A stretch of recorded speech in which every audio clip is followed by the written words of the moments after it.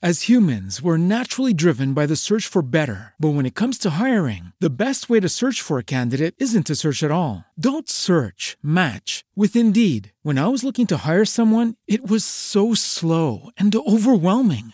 I wish I had used Indeed. If you need to hire, you need Indeed. Indeed is your matching and hiring platform with over 350 million global monthly visitors, according to Indeed data, and a matching engine that helps you find quality candidates fast. Ditch the busy work. Use Indeed for scheduling, screening, and messaging so you can connect with candidates faster. And Indeed doesn't just help you hire faster. 93% of employers agree Indeed delivers the highest quality matches compared to other job sites, according to a recent Indeed survey. And listeners of this show will get a $75 sponsored job credit to get your jobs more visibility at Indeed.com/podcast. That's Indeed.com/podcast. Terms and conditions apply. I really do believe at the core of the human experience that our greatest fear is to be alone. I really believe that this is, even death is that fear of aloneness. So I really think at heart, our greatest fear is of being alone. And we can endure anything as long as we know we don't have to do it alone.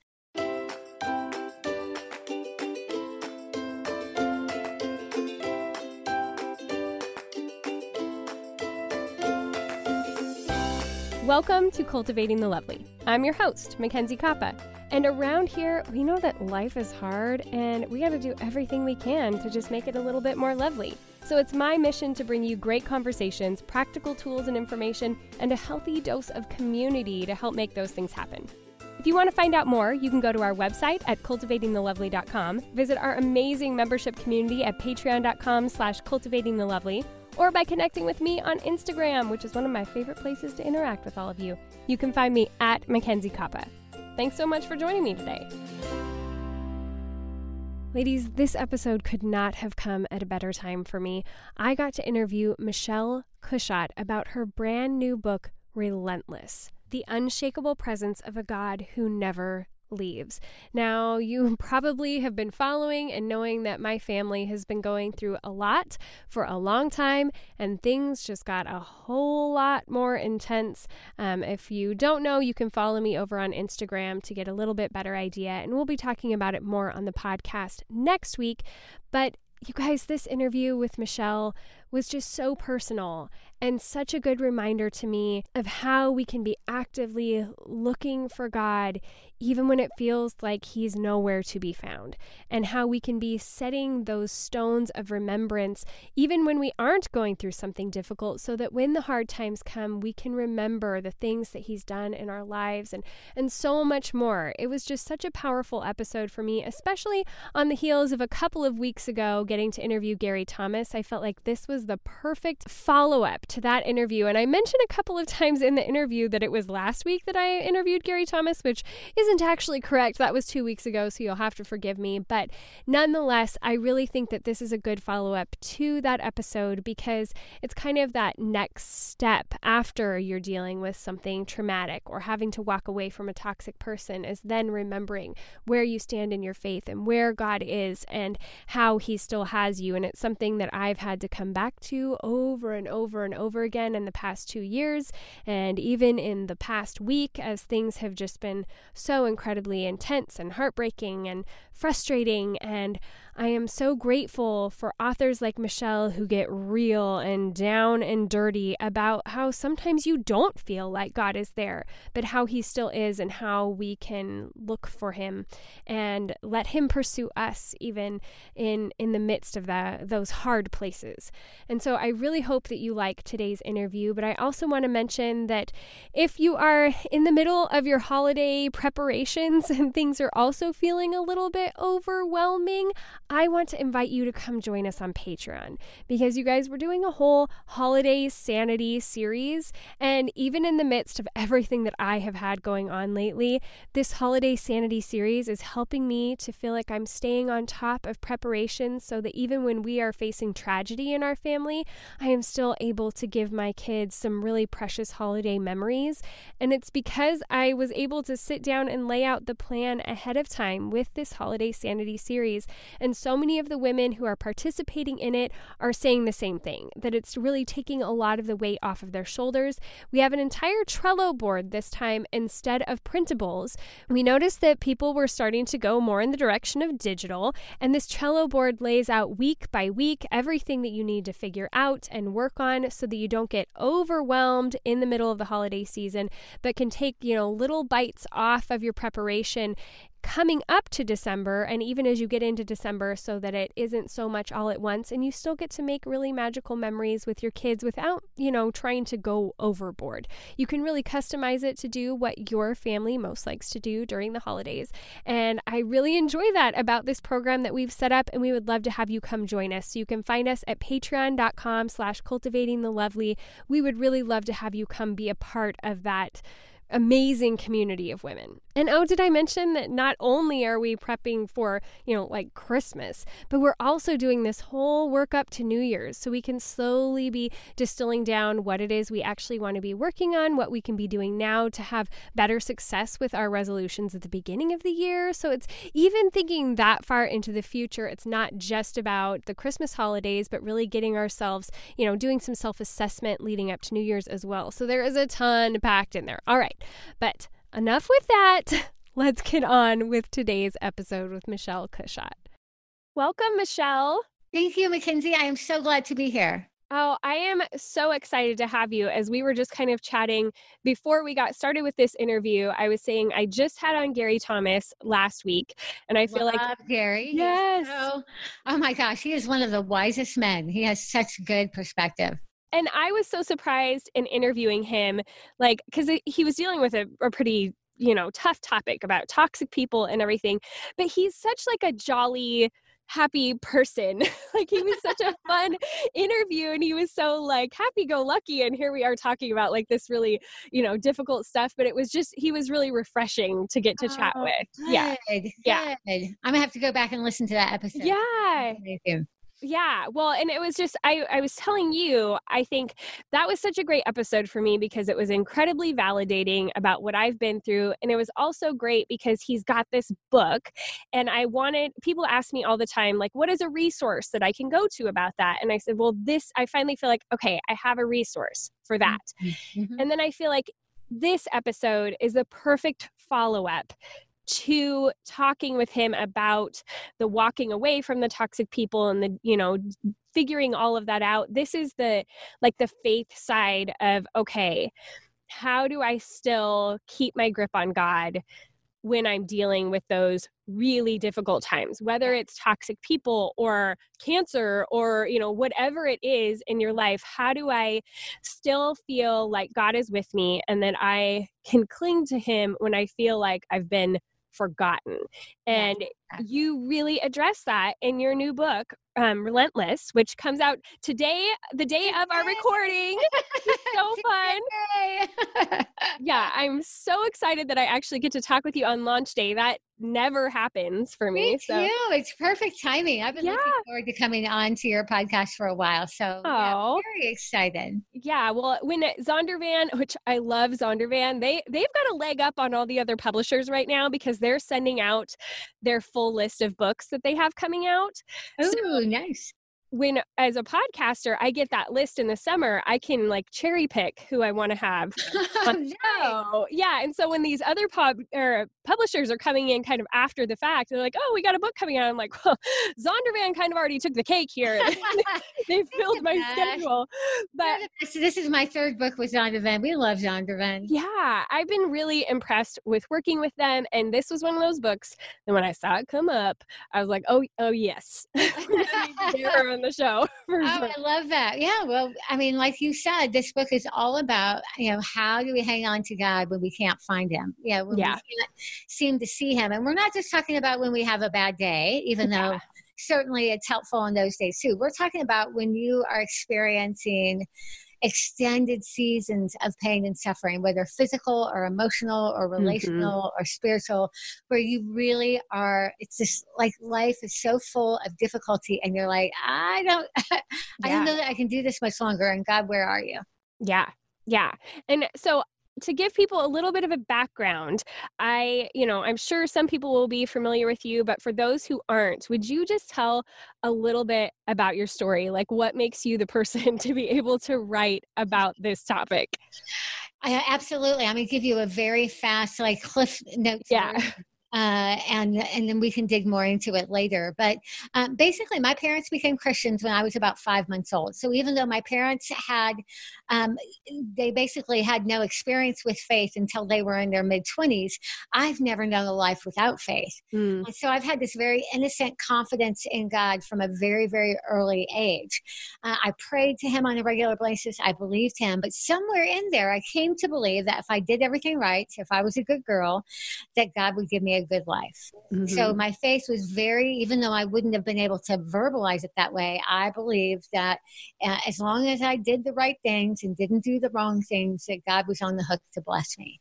And then I entered my 20s, and from my 20s to my 40s, I experienced a series of significant consecutive losses.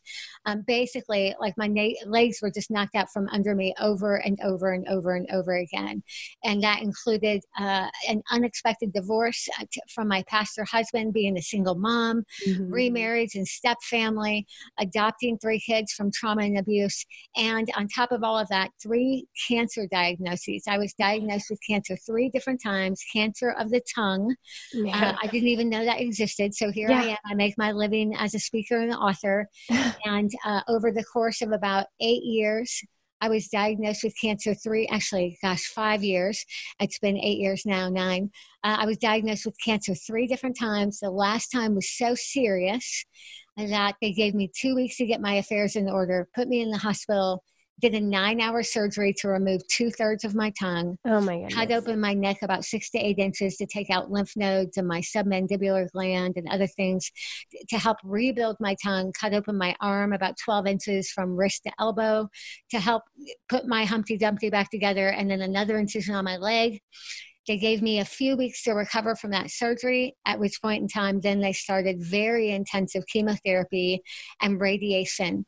By the time all of my treatment and surgeries were done, I had scars over all of my body. I had radiation burns from nose to chest. I had a feeding tube for 5 months, a tracheostomy for almost 2 months, and literally was on the verge of death. And the doctor said, we took you to the edge of death in the hopes of maybe saving your life. Oh my goodness. And so all of that, and then the years since that, it's been 4 years since then, has been me trying to come back to life. Yeah. But at the same time, I now live with chronic pain, a permanent functional disability. Eating, drinking, talking is very, very difficult for me, and it will be until I die. And then wrestling with these questions of, hey, Jesus, I've loved you my whole life. So why didn't you rescue me? I mean, all of these losses, and in the middle, I didn't even mention this, in the middle of my cancer diagnosis, my dad died unexpectedly of pancreatic cancer. So one thing after another. And God, all right, so either you're not good and you failed me, or I wasn't good enough and that's why you abandoned me. Yeah. How else was I to explain the presence of my pain? Yeah.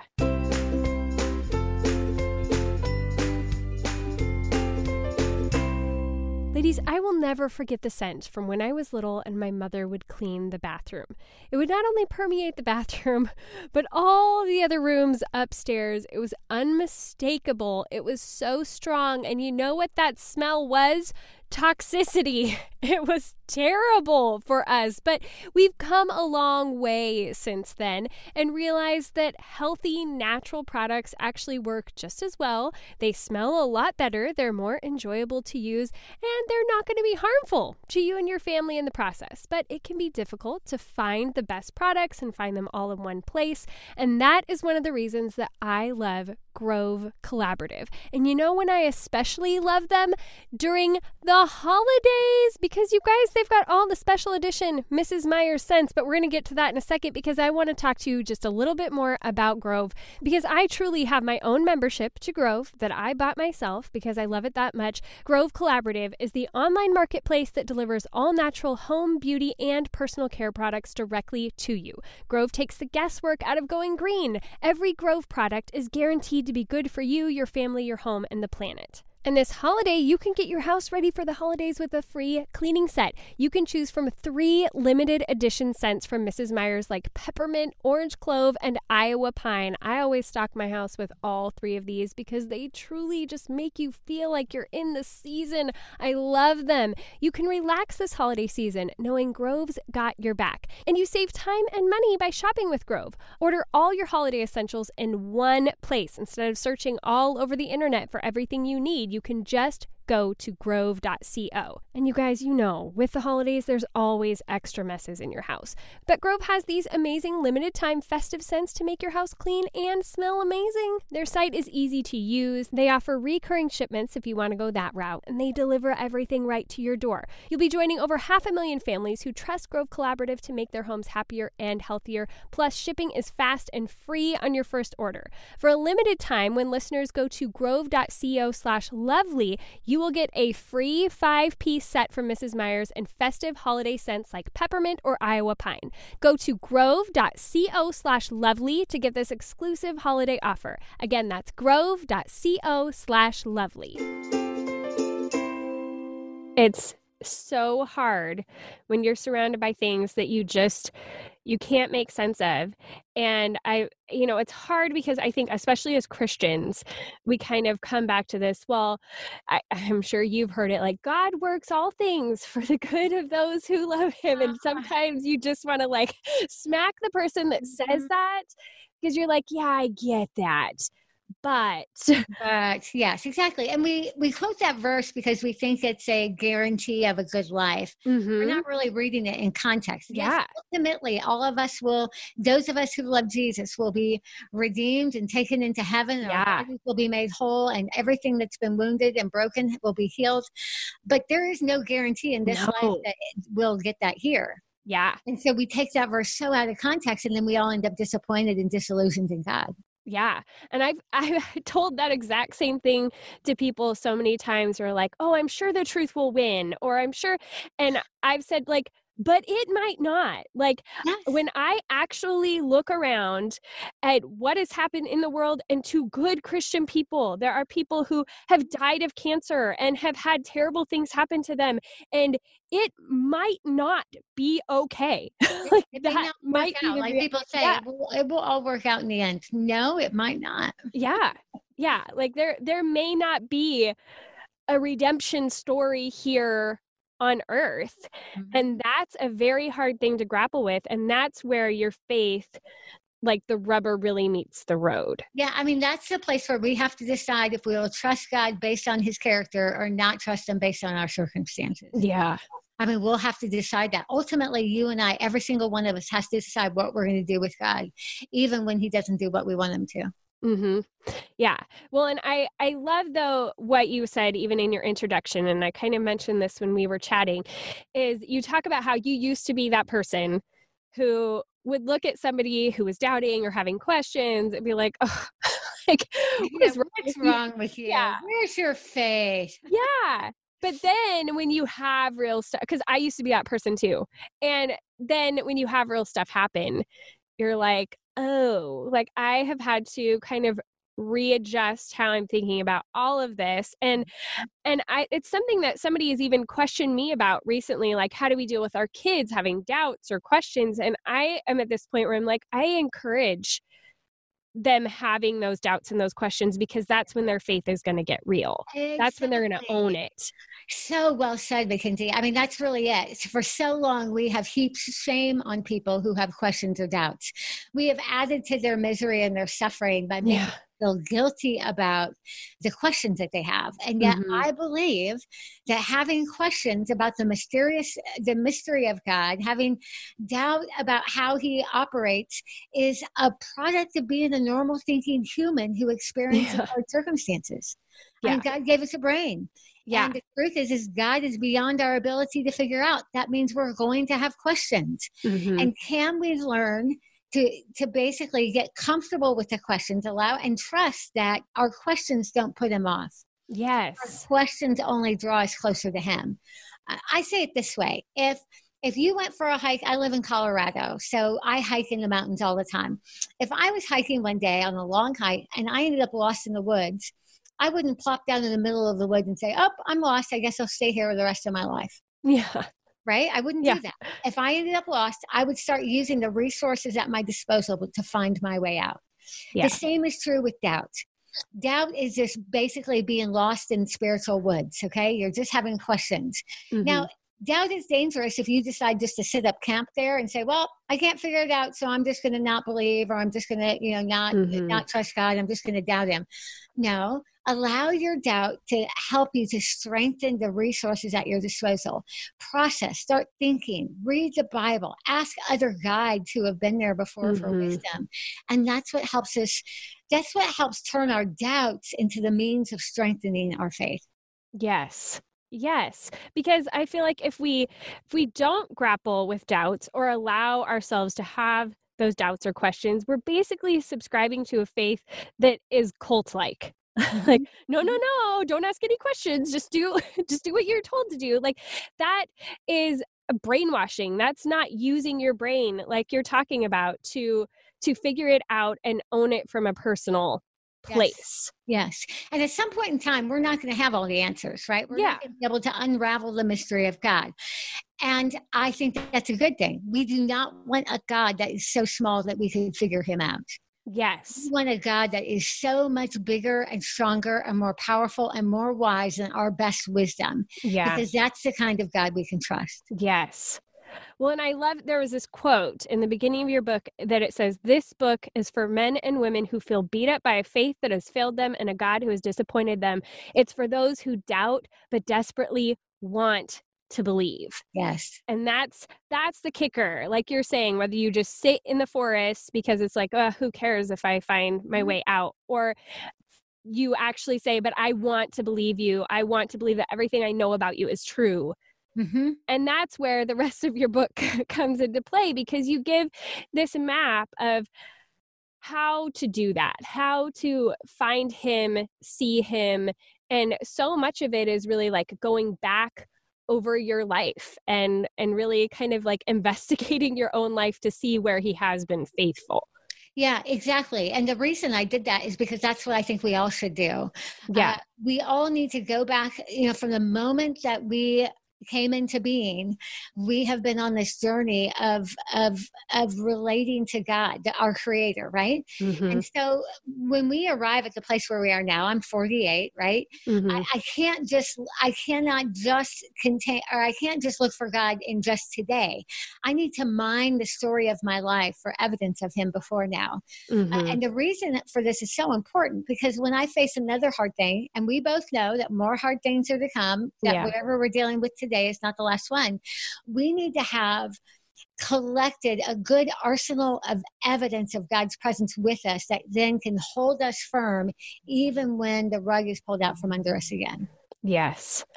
Yeah. And having that, I mean, it's almost like a workbook. I feel like this book of like, do these things almost whether you've experienced those life-altering difficulties or not, so that you're getting yourself ready for when they happen, because there's going to be something that happens in everyone's life where they've got to grapple with these questions. Absolutely. Sooner or later, it's going to happen. I quote John Ortberg in the book.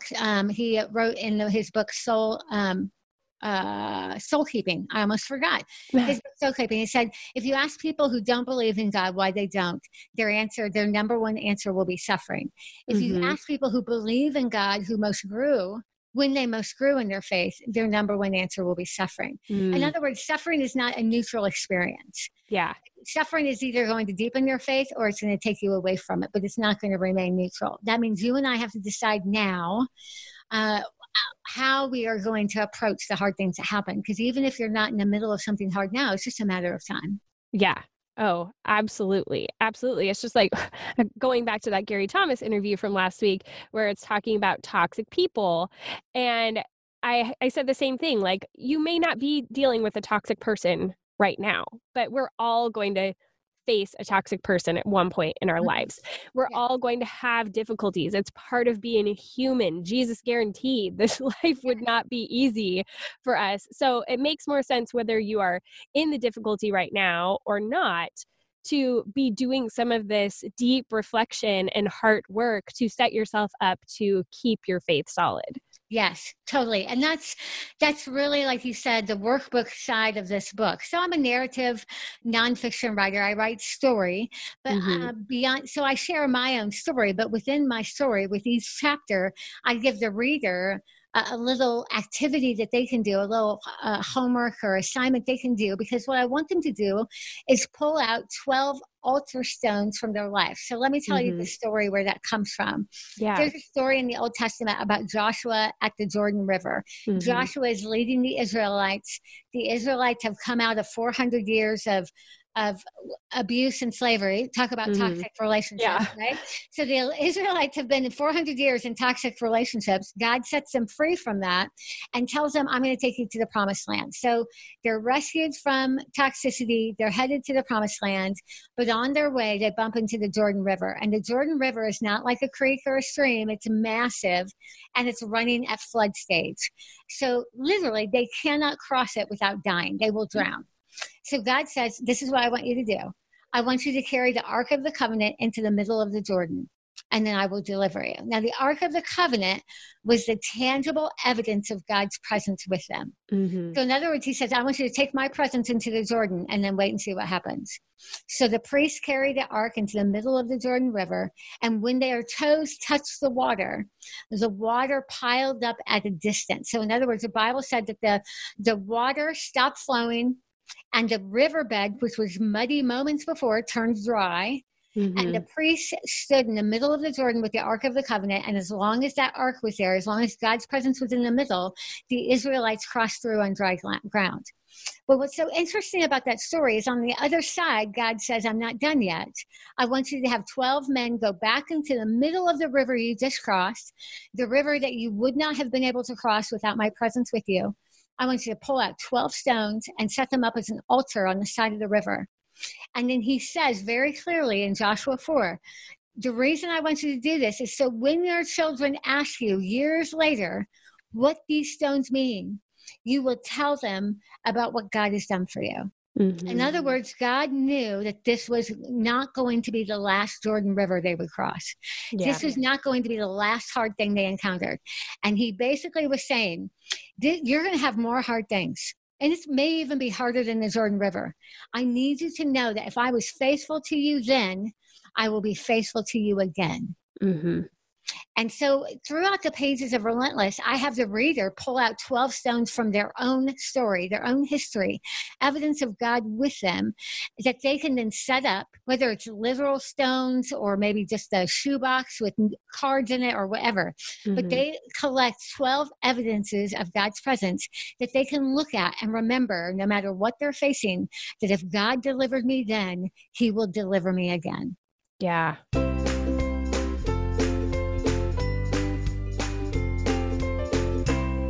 Ladies, it is the most wonderful time of year with Plan to Eat. I am so excited to tell you guys about this because it's the one time of year that they have a huge sale. We are talking 50% off, but you can also get 60 days free because you listen to this podcast. But let me back up, you guys. Let me tell you what Plan to Eat is, just in case you don't know, because it is my favorite meal planning service on the internet. I've been using them for 5 years, cash money from my own pocket. And you want to know why it's the best meal planning service on the internet? Because it was created by a family who had actual needs and knew what it would take to get dinner on the table and be able to plan it in a way that wasn't going to suck the life out of you.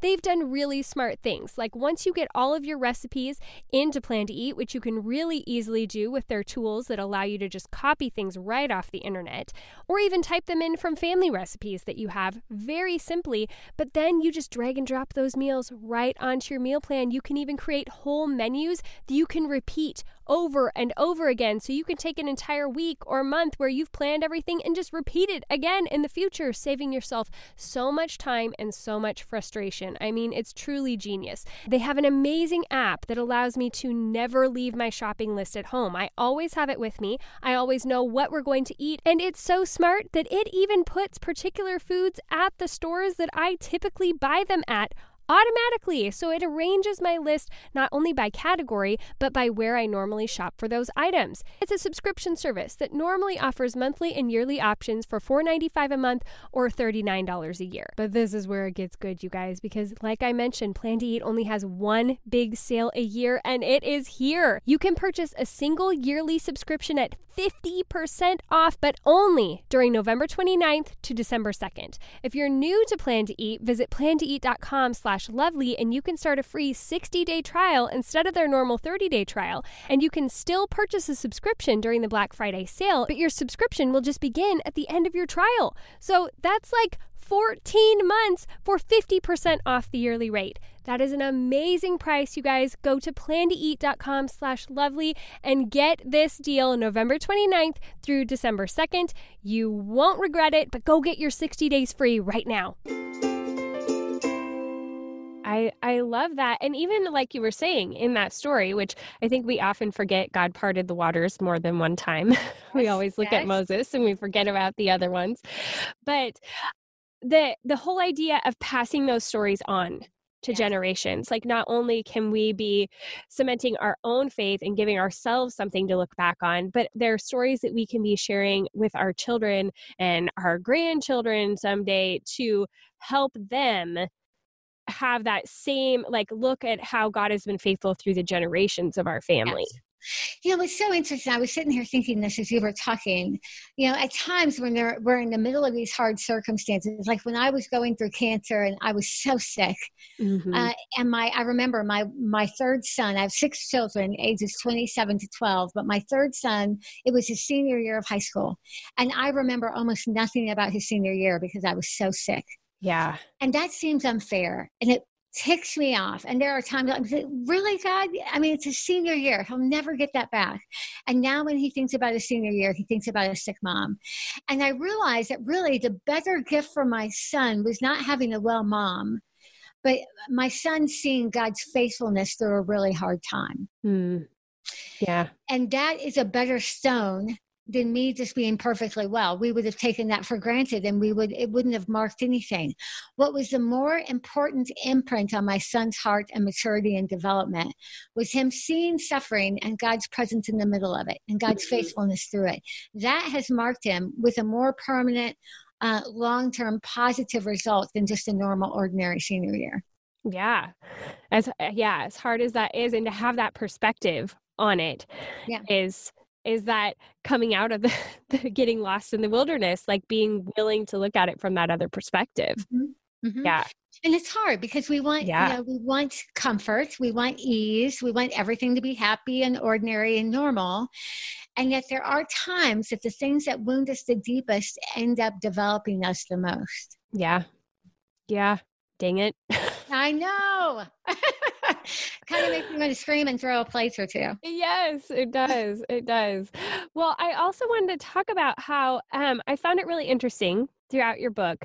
I mean, your dad plays a huge part of this book. And I was just wondering, like, what made you decide to go there? Because you obviously have like a ton of your own stuff to be thinking about how God has been relentless for you. You know, like you've got a big story, but you really weave your dad and the difficulties of his story in, and it almost seems like a love letter to him in the realness of, you know, you don't paint him as a perfect guy, but you also honor him and give him credit. And I just found that really inspiring and interesting, and was wondering kind of the backstory on that decision with this book.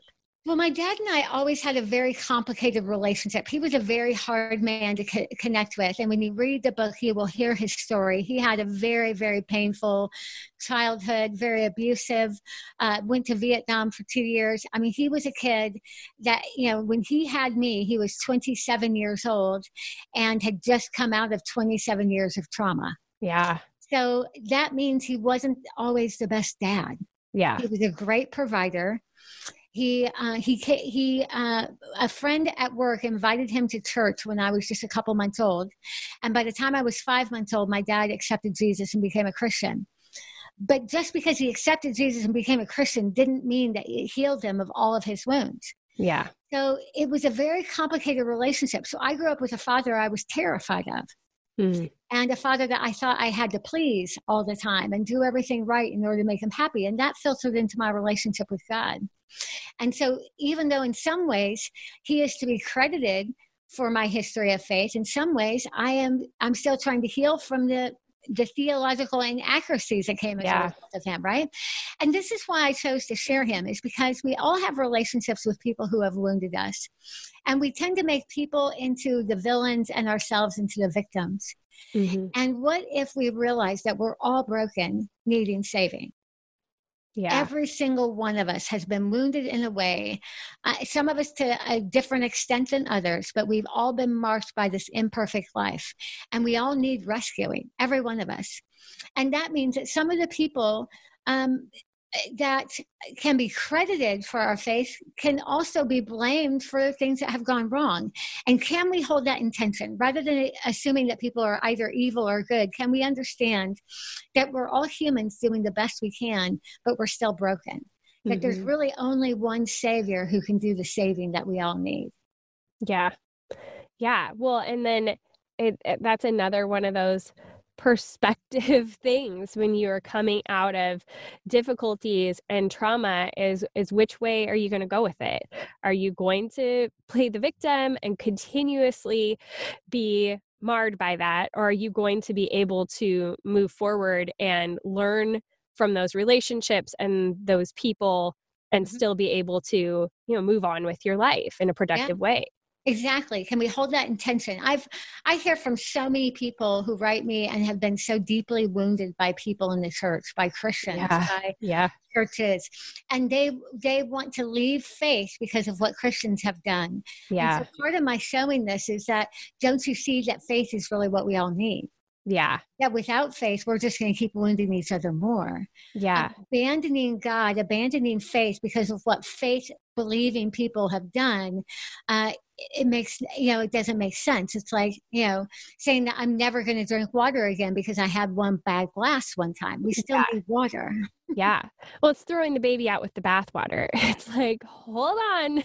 It's even through this whole process for me of the past 2 years of really having to take a step back and I feel like reassess everything in my life, even the way that I saw God and his perspective towards me and all of that kind of thing. I had to be able to say, but the core, I still, even though everything else has been shaken, Jesus, I still believe you are who you say you are. Yes. Now, form the rest of it around me. Yes. Exactly. And you know what? That little mustard seed of faith, that little tiny iota of faith saying, I still believe, is enough. Yeah. Right? You aren't going to be able to explain why people behave the way they do. You're not going to be able to explain why some people are capable of such evil, such criticism or meanness or cruelty or whatever. But Jesus is still Jesus. And right there, that's the only rope that's going to lead me home. That's the only thing that's sure enough and solid enough to lead me home. I won't be able to explain everything else, but I can hang on to that. And, being able to wrestle through my father's story helped me to not let him off the hook, right? Yeah. He still did things that were wrong, but it allowed me to have compassion for the fact that he loved Jesus with all of his heart. And the same Jesus that saved me also saved him. Yeah. Yeah. And that's so important when we can, and I think that's a big part of forgiveness, because a lot of people say, well, if I forgive them, then I'm letting them get away with it. Yeah. And they're really two separate things. You can still forgive them or see them for who they really are, but be able to move on from dwelling on the difficulty. Yeah, that's been a big step of maturity for me, is being able, because I used to think that I could not be hurt by some of my dad's actions because then I wasn't honoring him. And so if I was going to honor him, I needed to pretend like everything was perfect. And I now realize that I can validate my own experience. I can validate what my reality was, what it was like for me as a little girl, and also honor this man of great faith who led so many people to Christ, who had such a passion for the gospel, but who was in progress just like I am. Yeah. Yeah. And it helps you to have grace with people a lot more. I think when you've experienced your own difficult things and everything, to be like, okay, well, I guess I can have more grace for that person because now I've had like a lot of real life happen too. I had a situation happen not too long ago. I was at church, and like I mentioned, I have 6 kids, 27, 25, 22, 13, 12, 12. Wow. And my 22-year-old had come home for a weekend. He is a student at the United States Air Force Academy, but he had come home for a weekend. And on the weekend, we went to church like we always do. So we were sitting in church. He was sitting next to me on my right side. The pastor was preaching a sermon. And during the middle of the sermon, the pastor asked the entire audience, with a show of hands, how many of you grew up believing that you had to be good for God to love you? And let me say that again. How many of you grew up believing that you had to be good in order for God to love you? Well, I didn't hesitate because that is how I grew. I really did believe that. And so I shot my arm up in the air, and I felt comforted because I noticed there were multiple other arms going up in the room. So I'm like, at least I'm not alone. Yeah. In that belief that I thought that God was so angry with me and disappointed with me, and he must just be so frustrated that he just doesn't want to mess with me anymore. Yeah. But while my arm was in the air, I noticed there was movement on my right side. And I looked to my side, and my 22-year-old son had his arm high up in the air too. Oh, wow.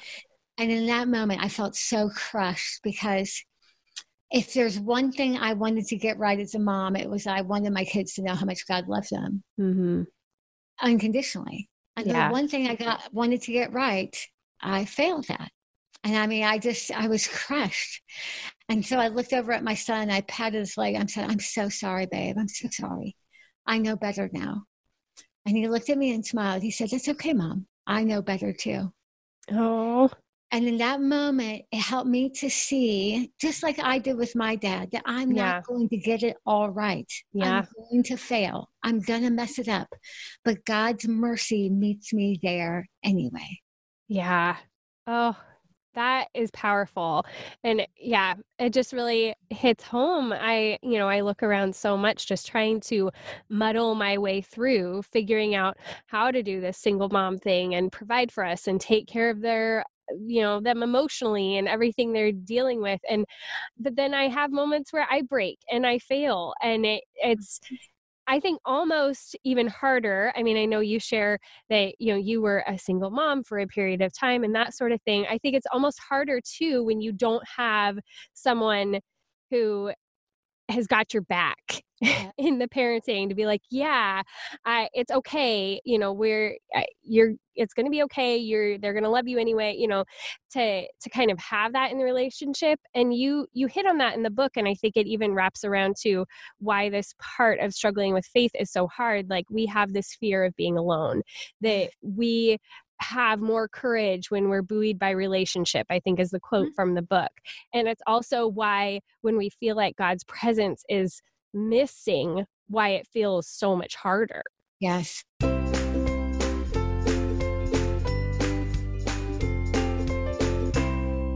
Ladies, teaching your children how to read can feel like slow and painful torture. Trust me, I know. I have 4 children, and that is why I adore Homer as much as I do. Because not only is Homer Reading a proven learn-to-read program, it is also powered by your child's passions. And that's what I believe sets it the most apart from any other program that you are going to find out there. Homer Reading combines your child's passions and current reading level to create a personalized learn-to-read plan designed for kids ages 2 to 8.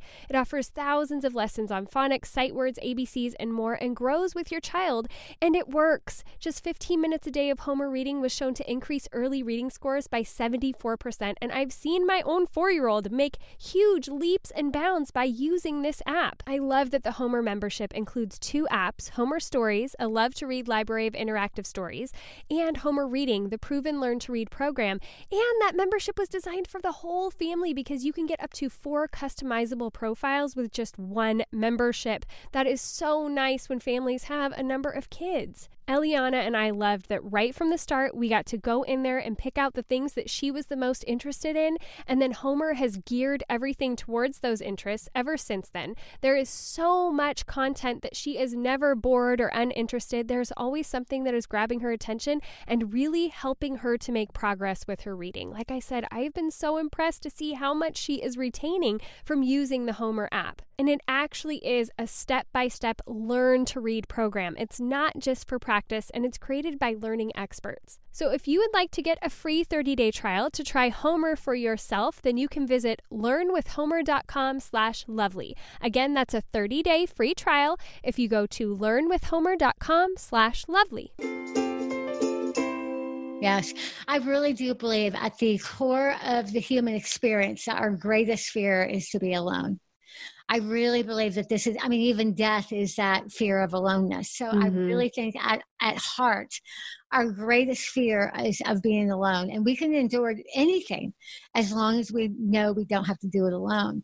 But ultimately, pain creates a sense of distance. So whenever we go through some kind of pain and suffering, again, whether physical or emotional, spiritual, relational, pain creates distance and makes us, it convinces us that we are alone. And that's why we have to, I mean, that's why it's so critical that we collect these evidences of God's presence, our altar stones, so we can physically look at them and say, okay, I'm feeling alone, but I have reminders right here that I'm not. And then second, equally as important, not only do we need to be reminded of God's presence, but God made us to live in community. He did not create us to live in isolation. And so you as a single mom, or those who are just single, right, that aren't married, or even those who are married but in very difficult marriages, I know I have not enough hands, fingers, and toes to count the number of friends I know that are in hard marriages, in marriages. So regardless of that, we still need community. That means we must be intentional about creating connections with other people who are struggling with life and faith too. And that requires our own measure of vulnerability. We connect at places of vulnerability, not places of strength. Yeah. Oh, that is so good and so important. I think, it's just a really difficult one, especially in my circumstance, because there are a lot of people who will say, oh, you're not alone, like we're with you. But if people aren't tangibly there, it can, those are the moments when are the hardest to grapple with it. And when you're in pain, even if you had a house full of people, it's true, you still feel alone. I mean, that's what pain does. It creates that sense of otherness, which is why, and people can't, pain is a distance that is very hard to bridge. And that's why we not only need community, but we have to have this constant ongoing reminder that God has not left us. There's one of my newest favorite verses in the Bible is John 14:18. Jesus is talking and he simply says, I will not leave you as orphans. I will come to you. Yeah. And pain makes us feel like orphans. And Jesus addressed that directly. I will not leave you as orphans. I will come to you. In other words, you don't have to come to me, Michelle. You are in so much pain right now. Life is so hard. You don't have to come find me. I will come find you. Oh, that's really a good one to hear when you because sometimes you don't feel like you have the ability to make that distance, like travel that distance to God. Yeah, absolutely. I had a friend, just last week before, who she was interviewing me for a different radio program. And when we were off the air, she said, so basically, Michelle, you crawled your way back to God. I said, nope, that's not it at all. He carried me. I had no ability to crawl my way to him. I was out of any strength. I had no fight left. I had no ability to reach for him. And he reached for me still. That is the real miracle. Yeah. We want to think that we need to bootstrap ourselves to him. And he's like, I got you covered. Yeah. I will find you where you are. Yeah. And that's another one of those things about community, I think, is sometimes, there've been times through the past 2 years when I've just said, like, I don't know how to hold on to hope anymore, or how to pray, or how to do those things. And it was my friends who came alongside and said, we will take that for you. Yes. While you're going through this, and reassured me that I don't have to have like this picture perfect relationship with him right now, that he's still there. And sometimes it feels like, oh yeah, I know. But I'm so glad that they've continued to say that and pray and hold those hopes for me when it's been really hard. When Jesus washed the disciples' feet, right? So at the Last Supper, right there, when Jesus does the foot washing, he goes around, he disrobes, he puts on a towel. So he basically took the stature of a servant, and he walked around and washed their feet. And then he told them to go and do likewise. And when somebody comes to us, or when we see someone that says, I don't have the strength to pray anymore, I don't have the energy to hope anymore, I don't even know what to believe anymore. When we can sit there and put on a towel and wash, like literally enter in with them and say, it's okay, I can carry this for you. Yeah. This is what I'm here for. I mean, if we are not here for each other in the worst of times, then what is relationship really about? Yeah. This is where intimacy happens, is when you and I see another person suffering and we decide to get uncomfortable with them in their pain. Mm-hmm. And that is such a bonding thing as well. And when you've experienced it, you're more likely to do that for somebody else. Yeah. I mean, ultimately, that's what I'm trying to do with writing and creating some of these resources for people and everything, to say, I know what it's like to feel alone. So here, I believe enough for both of us today. Yeah. He will carry you. He will come meet you where you are, even when you can't reach for him. I'm here. And you talk about that even just right in the beginning of your book. Like, you had thought about not sharing the things that you were going to share, but then you realize, nope, there are other people who need this, who need to hear this. And I, for one, am so appreciative of you writing this book and being raw and real with those doubts and challenges. We need this in the church, in the Christian community, as people. I'm just so glad that you've done here with this little book what you have. Thank you so much. I feel the same about you. I mean, what you're doing here on this podcast is you're making space for people to just hang out with you in this hard place. I mean, you are being very authentic and honest about your journey. And the thing is as your faith strengthens mine, as mine strengthens yours. This is what we need, is places where we can be completely honest and transparent. And then both of us end up a little bit closer to Jesus, and our faith a little bit stronger as a result of doing this together. Yes. Oh, I love that. I love that. That's a really good note for us to like head into the funny bubbly things to talk about. But I just I know. So we'll transition, but I'm so grateful for this book and this resource, and I think that a lot of people are going to benefit from it. So thank you for that. Yeah. Okay, so what does a typical day look like for you? Oh, it's chaos. I have 6 kids, even though only 3 still live at home. You never stop parenting your adult children. Yeah. So I have 6 kids. I write, speak full time. I also do a lot of consulting with businesses and entrepreneurs and different brands. And so I'm usually up at 5 a.m. I'm in my office, in my chair with a light on, a candle burning, doing some reading, enjoying the quiet. And then at 6 a.m., my kids start getting up and it's chaos. And then when they go to school, I have an amazing husband who's very hands-on. So nice. He does the morning routine so I can work, and then I do the evening routine so he can work. And nice. So yeah, that's kind of a normal day. I work from home, but I travel a lot. So I'm jumping on a plane tomorrow and doing lots of these interviews, which I love. Yes, that sounds very fun.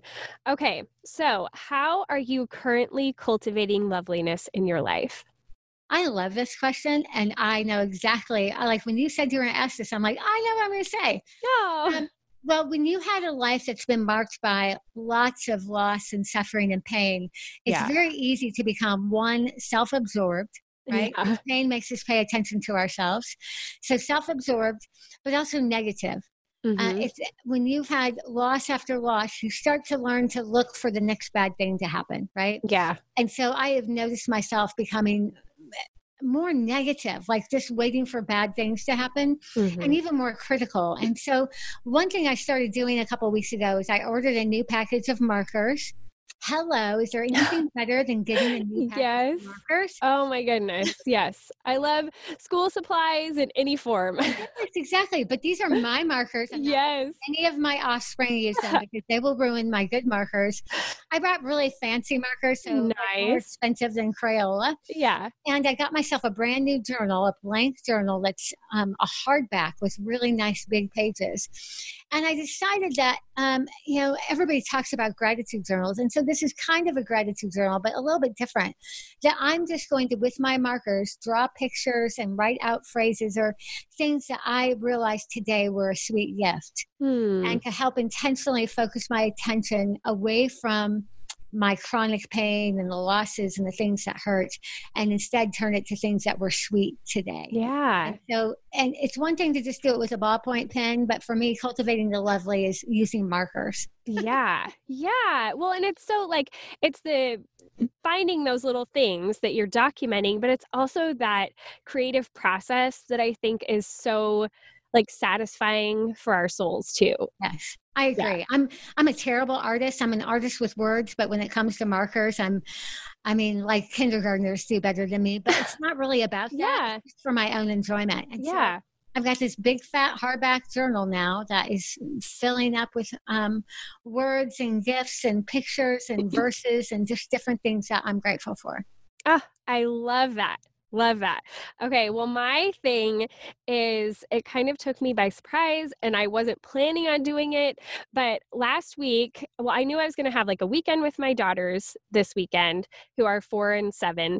And so we were going to do some different little crafting things and whatnot. And we were going to subscribe to Friendly TV so we could get the Hallmark channel and watch like silly Hallmark movies.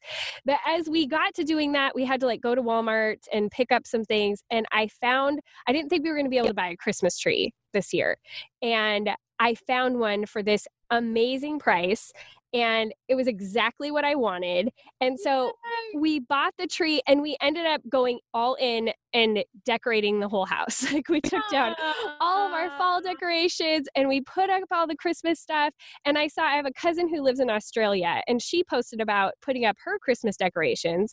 I was like, oh, it's not a weird thing in Australia because they don't have Thanksgiving. So they're fine with it. Why are we hung up about this?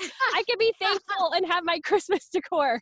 Yes, you can. Yes. Oh, that they love that. Yes. Girls just loved it. Oh, so fun. And it just feels like all cozy with the lights and everything. And so we are just loving having that all out. And I feel like I only get my kids for kind of like half the weekends for the Christmas season anyway. So I might as well start early so I can get more leverage out of this season and like bring in more magic. And so we are just loving it. And it's the first time I've kind of stepped into doing something more creative and like really doing something with my home in a while after the trial and everything that we had. And so it was just really refreshing. I didn't get a whole lot else done that was productive, but it didn't really matter.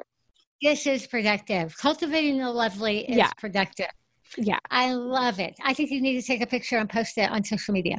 Oh, well, I've been doing lots of Insta stories about the tree, but I need to do like actual pictures too and put them in my feed because it's just been, very satisfying for the soul. Good. Yeah. Okay. Are you ready for my stock questions? Okay. Candles or essential oil diffuser? Oh, soy candles. Oh, yes. Okay. Cloth napkins or paper? Oh, paper. Who has the time for that? I know, right? City or country? Country. All right. Paper or digital? Paper. Shopping. Would you rather do it online or in the store? Not at all. I hate shopping. Online. Okay. Online if I have to. Okay. It's 4 o'clock or whatever time you make dinner and you need a mental break. Do you listen to a podcast or music? Ooh. If I need a mental break, I would listen to music, classical music. I'm Okay. a pianist. I've been playing the piano Oh, since I was 7, so I would probably listen to classical music. nice. Okay. Chocolate, milk, or dark? Dark. All right. Sports or no sports? Oh, sports. I'm a huge sports fan. Okay. Huge sports fan. NFL and Major League Baseball. Yep. All right. Okay. Live broadcasting. Would you rather broadcast or watch? Broadcast. All right. I love it. I know. It's so much fun. What is your favorite movie? Oh, so hard. I know. The day. It depends on the day. I know. I know. It's funny because I have this question and I don't know that I could answer it. Like, it's really pressed. Yeah, I've got like 5 different ideas in my head right now. I mean, because I love all of the Lord of the Rings series. Okay. I like I have a really eclectic taste. I like Pride and Prejudice. Which one? I actually like the Colin Firth one is probably the best. Okay. The PBS Colin Firth one. Yeah. Most recent one's not bad either. The one with Okay. Knightley. Okay. But probably I would say Les Miserables. Oh, okay. Yes. Other Right than now, that's kind of what my favorite is because it's such a gospel story and yeah. art, so it's just beautiful. Yes, it is. I would have recast Russell Crowe. But other than that, they did a great job. We need to recast for somebody who can sing, but other Yes. than that, It's such a key role. But okay, and final question. If you were to put yourself on the crunchiness spectrum where 0 is totally not crunchy and 10 is like singing Kumbaya by the fire with your legs unshaven and dreadlocks in your hair, where would you be on the spectrum? Oh, I live in Colorado. You guys know that, right? We tend to make things a little crunchy around here. So I do shave, so I can't be a 10. Yeah. I'd probably be an 8. All right. I've been known to, my son gave me his own kombucha starter and I make my own homemade granola but I do shave. So I'm not completely out of control. I have plenty of essential oil. So all of that. All right. I love it. I love it. Well, thank you so much for coming on, Michelle. It was such a pleasure. Oh, likewise, Mackenzie. Thank you. I've really enjoyed this conversation. Yes. And best wishes. Everybody go get this book. All right, ladies, I highly recommend that you go get this book by Michelle. It's relentless. You can head over to our show notes at boldturquoise.com/143, where you'll be able to find links to this book and a lot of other things that we talked about in the show. And please also remember, if you go through that link and you buy anything on Amazon, any of your Christmas shopping or anything, it gives us here at Cultivating the Lovely a little bit of a kickback, but it doesn't cost you any more money. And that is a huge way that you can be supporting the show and helping the lights keep on by just buying whatever it is you need to buy. You need to go buy toilet paper, then click through our link and it's going to give us a little bit of credit. So thank you so much to those of you who do that, and just maybe give us some consideration as you're doing your holiday shopping and use our link so that you could help us out here. And if you want to give us a little bit of other help, of course, you can always go to iTunes and leave a rating and review. That is a big way to be supporting the show and sharing it with your friends. If you share on social media, be sure to tag me and I will reshare it. I love getting to interact with all of you on Instagram. You can find me at Mackenzie Koppa. I think I'm pretty funny on there. Some other people seem to think so too. So come over and join the hilarity over there. And of course, we'd love to have you in Patreon. We're doing that Holiday Sanity series, and we just have a really great group of ladies who share prayer requests. We're doing holiday crafting together. We are crocheting through the month and sharing what we're doing. We're doing a whole crochet along. It is so much fun. It's such a great group of ladies. So join us at patreon.com/cultivatingthelovely. All right, until next week, ladies, go be bold and gracious.